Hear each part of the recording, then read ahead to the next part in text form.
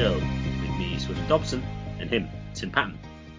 Today we're joined by Rik Storey to discuss what actually is degeneracy and decadence.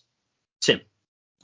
If one could make the strongest criticism by paleo-cons of libertarianism in general or modern society, sort of an issue that divides certain kinds of libertarians, and we're still somewhat libertarians here, it's probably degeneracy and decadence here, or maybe even liberalism in general here.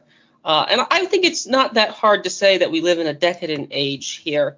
Maybe it's not quite a rerun of the 1920s, but we have a significant amount of inflation, significant amount of spending of money in the past 2 years, inflation of the money supply here. We've also had the United States. Now, Britain played a smaller role, but we had the war in Afghanistan.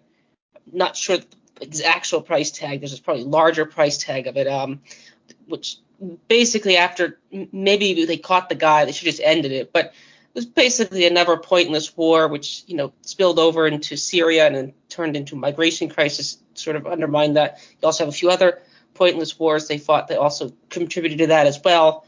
So I would say we're living in a decadent age, and I would also say we're living in a degenerate age in somewhat. We're somewhat in decline. Even books like Tyler Cowen, libertarian-ish economist, wrote a book called The Great Stagnation. There probably more new things were invented probably before 1970 than after 1970, for example. But regardless of one's view on economic growth or anything like that, most Western governments here have had huge amounts of inflation increasingly, and there's nothing. The future doesn't look as bright as it did, say in 1960 or say in 2000. It's actually looking quite totalitarian in a way, with the sort of forced boosters and all sorts of things. You look at Australia. Australia has looked quite draconian. And internally, certain things are looking bad as well. I don't know if you walk around a supermarket or a store, you see obesity is on the rise. And again, I'm not fat shaming. And there are different types of fat people. I mean, it's one thing to see a piano mover type fat person. But this is, if you see a 40-year-old guy or girl in riding a scooter, that kind of obesity is way up. Childhood obesity is way up. I'm not just talking about big boned or pudgy people. I'm talking about people who can't walk up steps. And that's just sort of it's in some ways it's sad. In some ways it's horrifying. In some ways it's almost hilarious in a certain sense. As a kid, I always hated the movie WALL-E because I thought that seems like the future we're going towards. Is Disney really doing that? And that was one of the sad things about I would call it the scamdemic here. Human contact was basically shut down. Now, again, people had informal freedom. People just went out anyway, if you were allowed to. Some countries of Europe and Asia were much more draconian than the United States and Britain, to the extent they would force the rules. So, corporate-sponsored BLM protests were okay. Easter services, Thanksgiving gatherings, not okay. I think the one Kentucky senator had a row with Fauci over this.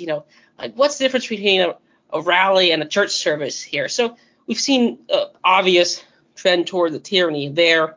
And actually, California, the Supreme Court in California had to give a most favored nation clause. So MacArthur, famous American Calvinist, had something like if nail salons and tattoo parlors are allowed to be open, other places should be allowed to be open as well. So we've seen inflation, we've seen a rise in obesity, and we've also seen a rise in the megacorps here. The megacorps have cleaned up recently against the petite bourgeois. Amazon stock is way up, Walmart stock is way up. So it's sort of funny about who's cheering on the recent things here.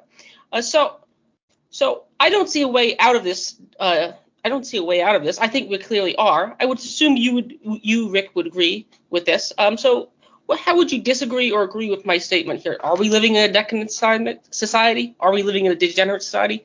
Do you agree, Rik? Thanks for being honest, by the way, as well. Oh, not at all. I'm always grateful to be on your show. I really enjoy speaking with you two. defining degeneracy, I think, is something I find a little bit easier. Decadence, when you speak about decadence, I think it can tend to be a little bit more subjective in a lot of ways. So many of the things you were talking about there, Tim, I think we're informed heavily by the Christian background of the West, and I mean certainly, I'm always upfront and honest about this when I'm on your show. My own view, if I had to give an analysis, I think I'd just be leaning very heavily on my moral sensibilities as a Catholic. I'd be looking at the 7 deadly sins, and I would be making judgments about myself. Yes, but undeniably, I'd be doing so about other people. You mentioned obesity there. Immediately to me, that means gluttony. That automatically means an entropic decline in one's ability to, control oneself, to have a the wisdom, the temperance, as classic virtues, so that one is well in control of oneself. One is not a slave to one's passions, and in that sense, one reflects more of the qualities of God. And it's in that sense, you can speak of man being made in the image of God, but being an imager of God, sort of like a in the same way that a painting of a cat is, it's not the cat. It's an imperfect version of that. In the temporal world, man being rational is best placed to kind of reflect God, a sort of ideal, qualitatively perfect being. So I mean, I'd just be doing that. Now, if I had to try and be a bit more objective about what decadence is, and to some extent degeneracy, I had the pleasure of reading 2 very short books, essays, I would say, by 2 authors in the 20th century. One is called John Glubb, and the other one is called Hubbard. I can't remember his first name. But it's quite interesting because they independently named their essays the same title. It was called The Fate of Empires. And they were both looking at the decline of the British Empire in the early 20th century. I thought that was quite interesting that they were both doing the same thing, same title. So I read them both. And also interesting, they basically came to the same conclusion. They were looking historically at nations, empires, civilizations, if you will, and more recently nation states as well. And Glubb in particular noted that it seems like there's typically a life cycle to these larger groupings of humans that sort of rises maybe through military power or cultural influence, and then there's a decline. And interestingly, statistical data, more recent techniques have shown that 250-year period for growth and decline of empires, especially, that is a very strong trend. So Glubb was actually right there.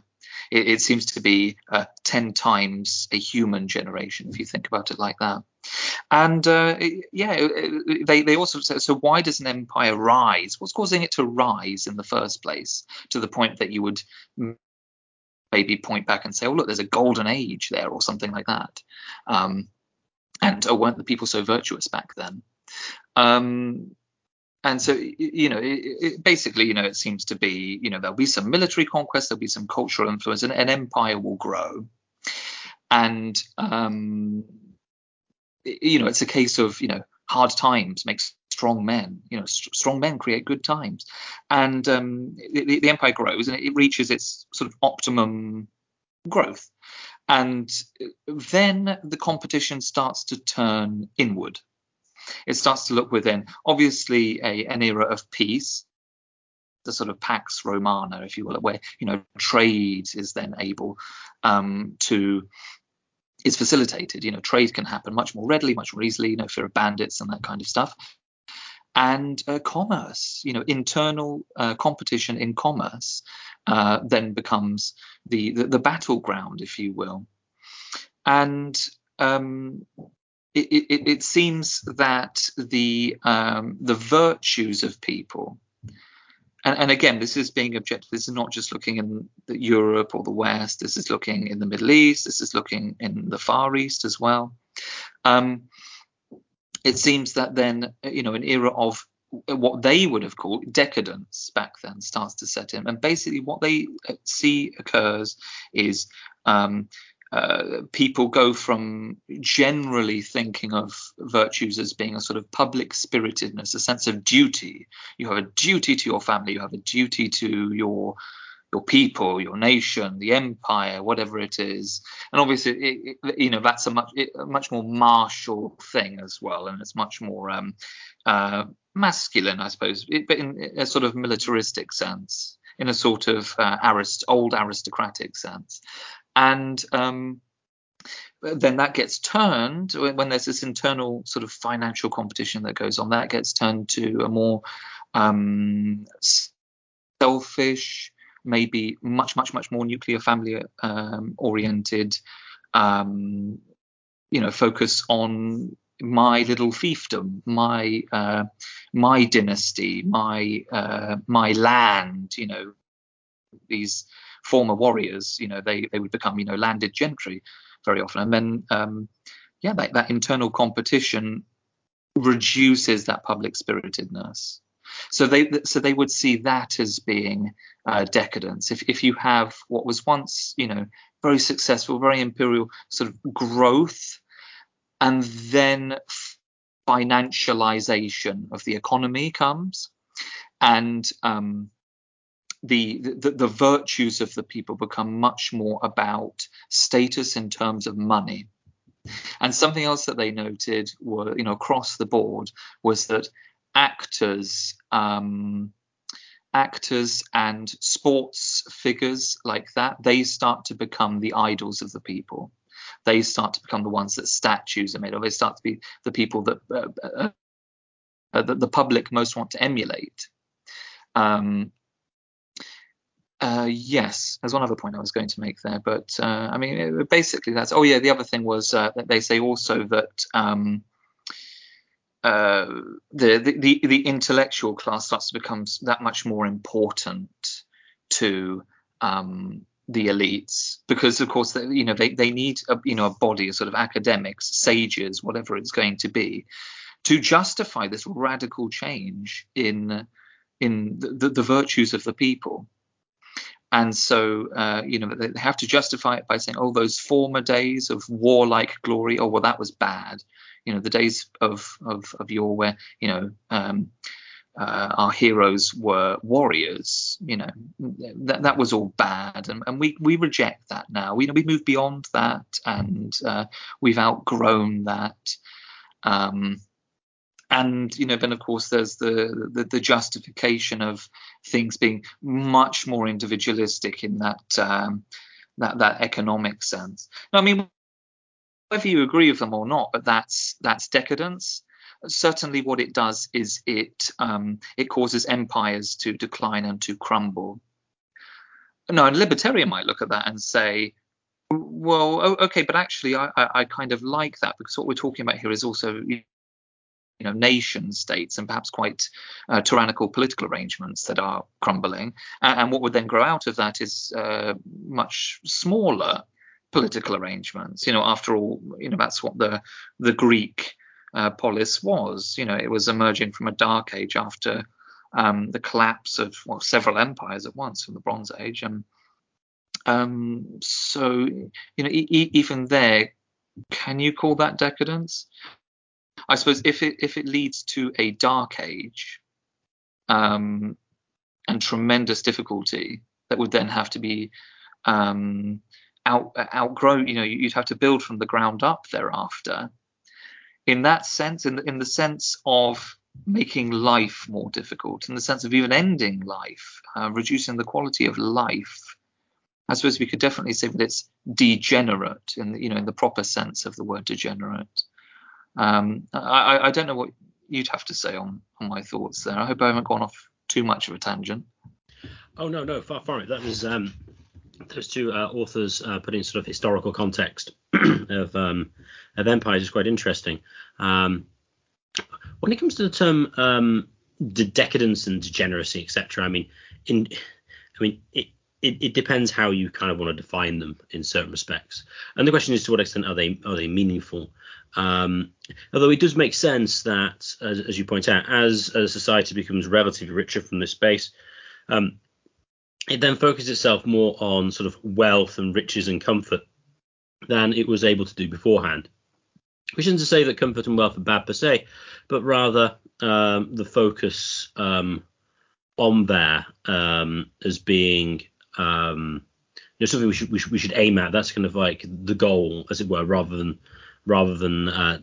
sort of like general consequence of living sort of like a virtuous life as such. When it comes to sort of decadence in general, the way I would tend to conceive of it as, Tim mentioned the 1920s. In a way, decadence is sort of like the vice of excess to a large extent. It's about indulgence and taking comfort or drink or all these sort of, as it were, worldly pleasures, and just sort of indulging and going all the way. There's a lack sort of temperance, as it were. And it's interesting you mentioned like the and this was sort of like the opposite of sort of like a very ascetic society, very much the opposite of, say, Sparta. I don't think anyone's going to go around and say the Spartans were decadent, particularly. That would be an idiosyncratic use of the word decadent there. So, you mentioned the 7 deadly sins is interesting. I think pretty much every single one could be laid at the door of the current society. Sort of lust, yes, a lot of it. Gluttony, clearly, with overconsumption. Greed, trying to earn not just earning necessarily, but the desiring others' wealth, etc. Sloth, possibly among certain peoples, although I don't think that's necessarily society's hugely slothful. Obviously there are elements that are. I would be sort of, it's hard to say overall with that. Is it a wrathful society? Yeah, in certain ways. Envy, well, obviously. That's pretty obvious. General policy. And then pride, well, we have pride marches, so I think that's pretty obvious that pride is pretty darn high there. So yeah, I think the way I would generally see is decadence is in contrast to essentially asceticism. And so if you have sort of a continuum of sort of the ultimate asceticism, complete decadence, a form of temperance in the middle. It's pretty clear that society now, much more than say 40 years ago, in the 1940s, is very much more towards the decadent end rather than the ascetic end. Yeah, I just wanted to say there quickly, Sylvan, thank you for actually properly answering Tim's question for me, because Tim did actually ask, do I think that we're living in a decadent time right now? And you have just applied my own moral standard to the time that we're living in now. And so, by that standard, yes, it does seem as though we're living in a decadent age. So yeah, thank you for that. You don't necessarily need to take sort of like the 7 deadly sins as such. I just think if you just look at it on the basis of asceticism and sort of indulgence, I mean, that's pretty, high up in the Western world. I mean, it's even used actually as a metric. Indulgence and restraint is used by a social psychologist called Gert Hofstadter, who ranks countries based on various of his psychometric measures. And his thing is actually used in business to try and understand international markets. And unsurprisingly, the Americans come out very high on indulgence, much more so than, say, the Chinese or other countries. I think the Americans come out over the highest, I think, there. So the indulgence restraint sort of axis is not unique, and I don't think sort of necessarily morally normative in a sense, but rather I think is a relatively fair description of the state of things. Tim, any comments so far? Oh yes. As far as this is one of the areas where I think libertarians have a sort of special insight to the argument discussion compared to conservatives, because of the sort of, especially the Ron Paul type, Misesian type ones, because the focus on sound money here. One of the reasons why you'd save is you could have more future goods. It's time preference here. And as I stated in my opening monologue there, we've had a lot of short-term spending here. And it's sort of funny. It all goes to like Amazon consumer goods. A lot, not all of it, but a good portion of it goes to useless, air quote, somewhat useless, I should say, stuff and consumer goods here. As your point about sports being popular, sports and entertainment, entertainers being popular is also probably worth noting there. That was actually one of the Peter Hitchens was asked in an interview, what he made of sports. He said one of the things about the Soviets would obsess over sports, and the Soviets sort of fell apart as well.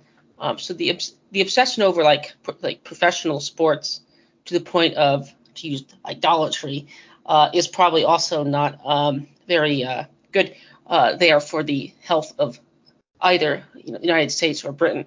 As far as moving on here, is this just cyclical? John Gray, sort of historian, was talking about the ancient Greeks, and apparently ancient Greeks had a more circular view of time periods here. Whether they did or not is some question. I'm sort of taking it his word for it. I always thought that was sort of interesting here. That you brought up the poem about the good times leading to bad. Good times create weak men. Good times create weak men. Was this just somewhat inevitable here? We did have a series of economic inventions. We did have a long period of peace here. Read someone like Peter Zeeland. Whatever you think of NATO or the Second World War, we did have amongst the, so to speak, Western developed societies, there was a period. Everything west of Berlin was basically peaceful. Lots of internal trade, internal travel, and so forth here, which was quite the upside here. So was this just sort of an inevitable period of, you get a generation or two out of that, and now we're just sort of coasting? Rick, what would you make of those comments? The cyclical nature of society.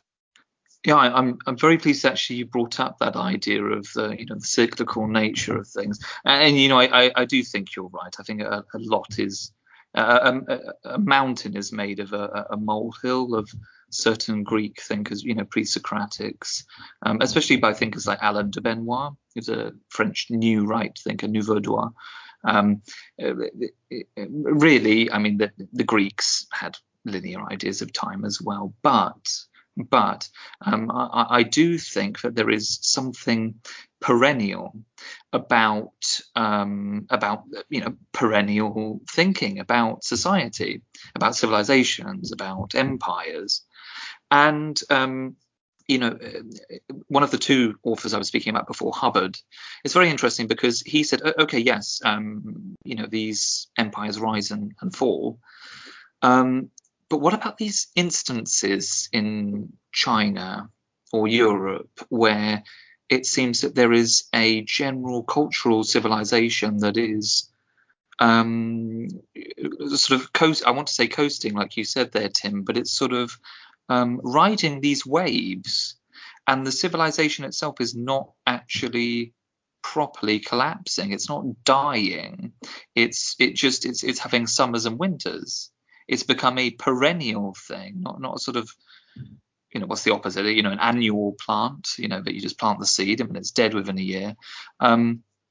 It's coming back. It's found a way to ride out these things. And his conclusion was that it is the religious motive, but he's a little bit more specific than that. He points to certain aspects of Confucianism, Taoism, Buddhism, those ideas in the Far East, and obviously he points out especially certain things about Christianity in Europe that provided people not necessarily the ascetic thing. Southern was talking about how that's the opposite of what we might call decadence in some ways, but just this idea that you've got a transcendent view about yourself and about the world, which means that to an extent you're not thinking in short term. You're just inclined. It's called a religious motive. Basically, it's providing an incentive there for people in a culture just to be thinking generally in a more low time preference, long term. So you're thinking more about, say, the race, which is the society across time, than you are about your immediate society, or even just yourself. To be, very imminent, to be selfish. That really struck a chord with me. It resonated, it seemed to make sense to me.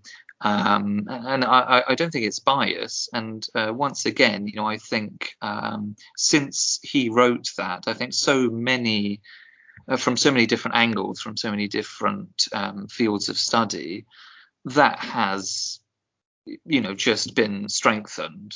The idea that, of course, if people are being more self-sacrificing in a society, more public spirited even, then they're not going to be as selfish. They're not going to be, they'll be more concerned with their personal spiritual development. I want to say, and what I mean by that specifically is development of themselves in terms of higher ideals, more abstract concepts, than their material development in the short term.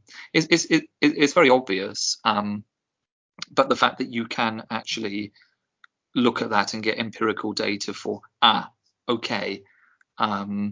in terms of degeneracy, not necessarily just in an individual's life, but in terms of a larger self-propagating system, like an empire, like a nation.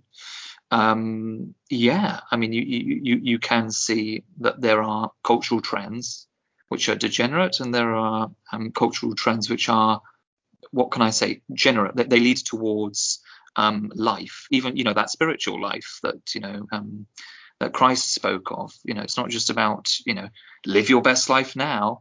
No, it's about finding a fulfillment that transcends you. And when people in a society tend to live that way, everyone seems to benefit from that. It tends to create civilizations that last, and they can weather the storms. They can grow back. They can bloom again after winters have passed. And I mean, I guess that's my final thought on it. Really, that's I conclude with her, but I think that he's right. Swethan, do you have any further comments on the cyclical nature of decadence and degeneracy? Yeah, as I mentioned before, I think that the cyclical nature of it is almost certainly true. Now, to what extent it can be mitigated is another question. But the classic example of this would be sort of like the children of like the millionaire, the father who spent hours and hours building up his empire of some description, and that then his children then live in luxury from a young age, never known anything different, and sort of lack character as such, and then they have no idea how to do anything, and generally just pleasure-loving individuals who squander the money, and then the sort of family then ends up with, well, becomes relatively poor, and then you can kind of go for a cycle again. Which is why historically sort of like the aristocracy were always very much on relatively, I won't say harsh, but they had very much a sense of duty to sort of impart onto their children, so that they would not just be pleasure lovers, and would be sort of socially useful, as it were. With respect to Tim, you mentioned sound money. I do think it's noteworthy that the decadence of the 1920s was really, you could very clearly say, is sort of caused by the Federal Reserve that really started getting going properly after the First World War. I mean, there's a big recession in 1920, but then you get massive increases in the money supply, very much short-term approaches to things, and you can't look sort of long term. And I think that actually relates as well to the public spiritedness, as Rik has pointed out. That had been an important point of what characterizes a decadent and non-decadent society. Is it is always, well, I suppose you could say it's not always, but you're always going to be looking out for, at least immediately, your own interests and you of your immediate family. Once you're stable and you have sort of a stable sort of situation, you can then look further and beyond yourself, after sort of like the castle, as it were, is fortified. With continuous inflation and debasement of the currency and debasement of savings and whatever, you can't just sort of fortify yourself financially, because if you could save and you knew that the value of your savings would be relatively constant, or even better, go up slightly, you'd be in a relatively stable situation, and then you could kind of look beyond yourself more easily.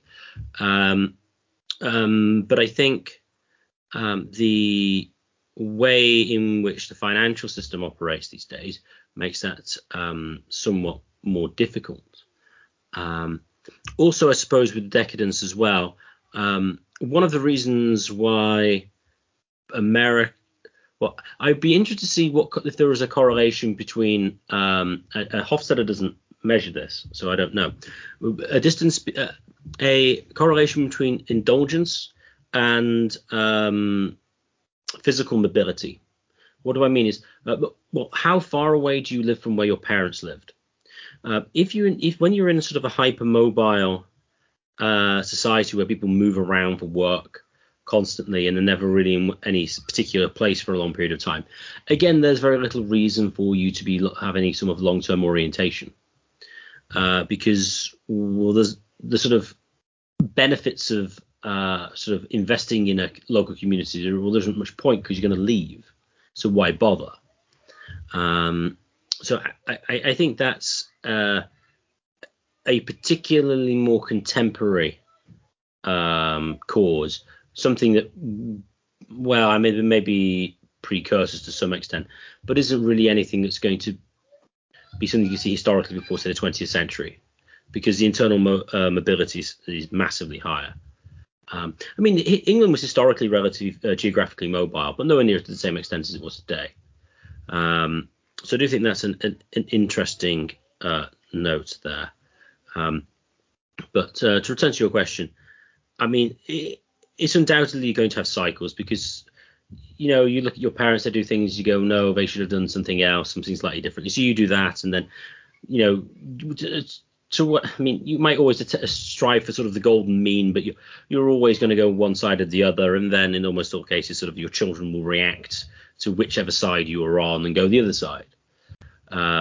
So cycles of certain forms are inevitable. The question is, to what extent can you make the cycle stable and not going to lead to sort of like full-on collapse? That's what I'd say. Exactly. I'd agree entirely. I think that's the question. I'm sorry, Tim, I'm jumping in here a bit, but No, go for it. Go ahead. Yeah, you see, that's where I see there's that intrinsic link with degeneracy, because I see these rises and declines. That automatically impacts your ability to raise a family. It impacts the birth rates. It has an impact on the life of the larger unit than just the individual. It then has an impact on you have massive urbanization, for instance, with massive financialization of the economy as well. And obviously, you mentioned the Federal Reserve. Since that time, certainly we've seen this from throughout the 20th century, especially until now. People are having less children in the West. They're far less inclined to have children. They behave more like children.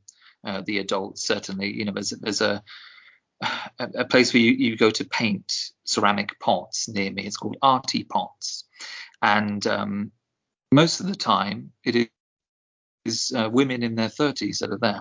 They clearly don't have children. Anyway, and then there'll be me there with my larger number of children, being more conservative, having those natural inclinations. And you don't have to look very far. It's hardly a secret. It's beyond obvious now. And so, immigration is then sort of, because we have greater technology now, immigration is sort of there to plug this gap, supposedly. Whereas the real issue is, what is it about the culture that is making us so weak that our birth rates are plummeting? We're not able to ride out this winter. Demographic winter is fast approaching the West, and immigration of people from other countries where they may come here, but there's zero guarantee that they're suddenly going to have low time preference, for instance, and they're going to start thinking far off into the future, or for instance that they'll ever properly sever ties with their country of origin, or their culture. All sorts of like massive demographic questions come into play. And then you can look over, say, at a country like Hungary, or you can look at Poland, I suppose, is another example. And they're saying, no, we want to maintain our religion, we want to maintain our identity, and so we're going to do whatever we can to try and increase birth rates and ride this out, but ride it out as us, as our people. There's financial, massive financialization of a country's economy. It seems to do something to the people where they become very, very individualistic, in the sense of, like you say, Swithin, living in an urban environment, so not a multi-generational home. They will probably not themselves be looking after their parents in their old age. They may not have children, or they will have children late because her biological clock is driving her mad, and they may have one and they have it rather late. And yeah, that's the situation. Terribly individualistic. Now, in the sense, in the proper meaning of the word degenerate, sort of against life, generation of life. There's definitely a link there. It's undeniable. We're seeing that now. And yeah, once again, I'd have to agree with Hubbard. I think it's the religious motive there, and especially in those people who have a natural inclination towards that. Those are the people, and that is the culture, the cultural technology that will then create the institutions that causes a civilization to ride out the winter, whether there is enough of a truly Christian kind of hardcore, whether these bastions still exist throughout the West or whether they are in the world, so that what we currently call Western civilization, that will somehow re-emerge and bloom again somewhere. Obviously, that remains to be seen. But if anything has a chance of doing it, it would be that, I'd argue. Well, that's excellent. That basically ends my questions for here. Enjoyed doing it. Swithin, do you have any further comments here? No, only insofar as I think one aspect that you could say is more degenerate of today's society than sort of historical ones is that we have a sort of culture in which sort of nature doesn't exist and reality is there merely to be conformed to the individual's will, including his own body. I'm thinking here primarily of lots of trans aspects, including transableism, transhumanism, and the other one, trans dinosaur. These sorts of things, it's like, well, there's nothing there. It's just when away in today's society, people are treated essentially as irrational and slaves of passion, and that's a sense sort of indulged and is able to be given the ability to be achieved because of modern technology. And I think now, whilst that's always been true to some extent, the more technology you have, the more you'll be able to do that. I think we're kind of at a much sort of higher level. I mean, one really weird one was apparently now with like some VR, they've got some algorithm to basically like resurrect your dead child, and then you can meet them in some weird sort of VR afterlife,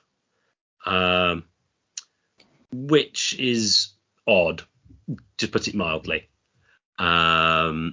And so again, you could say that could be a situation of people in society not be able to deal with death and try to live on, but live on in some sort of weird disembodied kind of existence. It's kind of getting similar to sort of like your consciousness being uploaded to the cloud, which was part of a Doctor Who episode that Stephen Moffat wrote. I can't remember what it's called. But yeah, so that's something else you could point to possibly, which is particularly noteworthy about today's society relative to historical ones. Just like to thank Rik for joining us. Any final comments? I'm so I don't mean to cut you short. No, go for it. I suppose you've got another 10 minutes to go potentially, but I'm so glad that you brought all of that up, because I see that again as being so intrinsically tied to the spiritual question of it all. I think the wokeism of today, which leads to all of the different kind of trans ideas, transcending the physical self. It's basically just Gnosticism, which is essentially a spiritual individualism. It's the rebellion of Satan against God. It's the rebellion of Prometheus against Zeus. It's the individual reducing right down to the most inner ego, because that's what they feel they have some element of control over, and rejecting everything else, rejecting the natural order is very much what Gnosticism has always been about. And it's this hatred that the will is not free because of the limitations supposedly of being embodied physically. And of course, then, that's going to lead people into some say, I want to be a dinosaur, or, whatever it is, maybe joking about. I don't even know. Things are so weird now, Stephen. I don't even know if you were joking about the trans dinosaurism, but I wouldn't find it surprising. I wouldn't find it surprising now, because because of the very, very Gnostic religion, which has, totally taken control. And Tim, I think you mentioned John Gray earlier. John Gray wrote a book which was very prescient about the trend towards Gnosticism, especially in the past 30 years, called The Soul of the Marionette. Some really insightful thoughts in there. Yes, very pessimistic and very excellent. Yeah, it was. But you can totally see how we are where we are now. And I would say that this is very much tied into what we were talking about in terms of the life cycle, the kind of perennialism of larger human groupings, of empires and that sort of thing. Because you've got to ask yourself, are you a part of some larger corporate body, whether that's, the body of Christ, or whether that is, you see yourself as intrinsically tied to, a race of people that transcends, as your ancestors, but it's also, you're a part of a process that's reaching forward into time. Do you see yourself as being intrinsically a part of a natural grouping and a natural order in the world, or do you reject that out of, a very boyish, really a boyish kind of rebellious, individualistic spirit? You despise the world, and you just sort of hope that, you trust in the science, and you just trust that technology is just going to at some point relieve you of your physical body, your most inner ego or will you imagine can somehow be separated from your body in any sensible way, and I don't know, it's uploaded into a computer. Let's hope it doesn't run on Windows, or not many better options, I suppose. But yeah, I mean that is the spirit of our time, and that is why the spirit of our time is so very childish. Like Satan, like Prometheus, it's a very bratty kind of teenage rebellious spirit, which is very useful to humans. Humans are very adaptable because we have this side to ourselves where we can say, now I'm going to do my own thing and be innovative. And it's meant that people can adapt to all the different environments in the world, and then cultures can kind of cement around those new ideas, and new schools of thought can emerge to help us along in many ways. But what we've got now is a kind of hyper individual, and it's a hyper like novelty, hyper rebelliousness away from any natural grouping. It's viewing it as all limitation. And I mean, that's why I see, ideas about corporatism, especially Christian ideas about corporatism, about us being a part of the body of Christ, and that not being a bad thing. That's a good thing. I mean, yes, okay, we're consumed into the body of Christ, and also, in the Eucharist and the elements of the bread and the wine, we're consuming the body of Christ. But the nature of this world is that you're going to get chewed up, and you're going to be a part of something. Like you have to grow up in a culture. You have to grow like with a language. Are those things necessarily evil? Is it necessarily a limitation? Does it have to be something that you strike out against, or is there a harmony? Is there a balance? Some reconciliation to be achieved? Yeah, I mean, those are my final thoughts there. But once again, I think that the religious motive has a huge part to play in the perennial life of a civilization, of an empire, maybe, and necessary to that, you have to make some sacrifices. You have to make some sacrifice. You have to give of yourself. To give and not count the cost. Very hard to do. How do you motivate people towards that? Well, through love, I think. You know, that's the Christian message, and that's what I hold to. So I guess I'm ending where I started, really, aren't I? Just sort of leaning back onto my Christian moral sensibilities. But it's a good place to be. Thank you again for joining us, Rik. With the trans, I'm not aware of trans dinosaur, but I am aware of somebody who had plastic surgery to make himself look like an elf. So I do know that is true. I believe it was in Brazil. He made his legs longer and gave him pointy ears. So maybe the dinosaur will come soon. I'm not aware of the dinosaur quite yet, but I wouldn't be surprised. And now I'd just like to thank everyone for listening. If you've enjoyed this podcast, please share it with your friends and family. And please subscribe to us on Podbean and on YouTube. The more subscribers we get, the higher we get in the search rankings, and the more people can access this material. And if you'd like to contact the show for any reason, please contact us at mindcrimelibертyshow@gmail.com. That's mindcrimelibертyshow@gmail.com.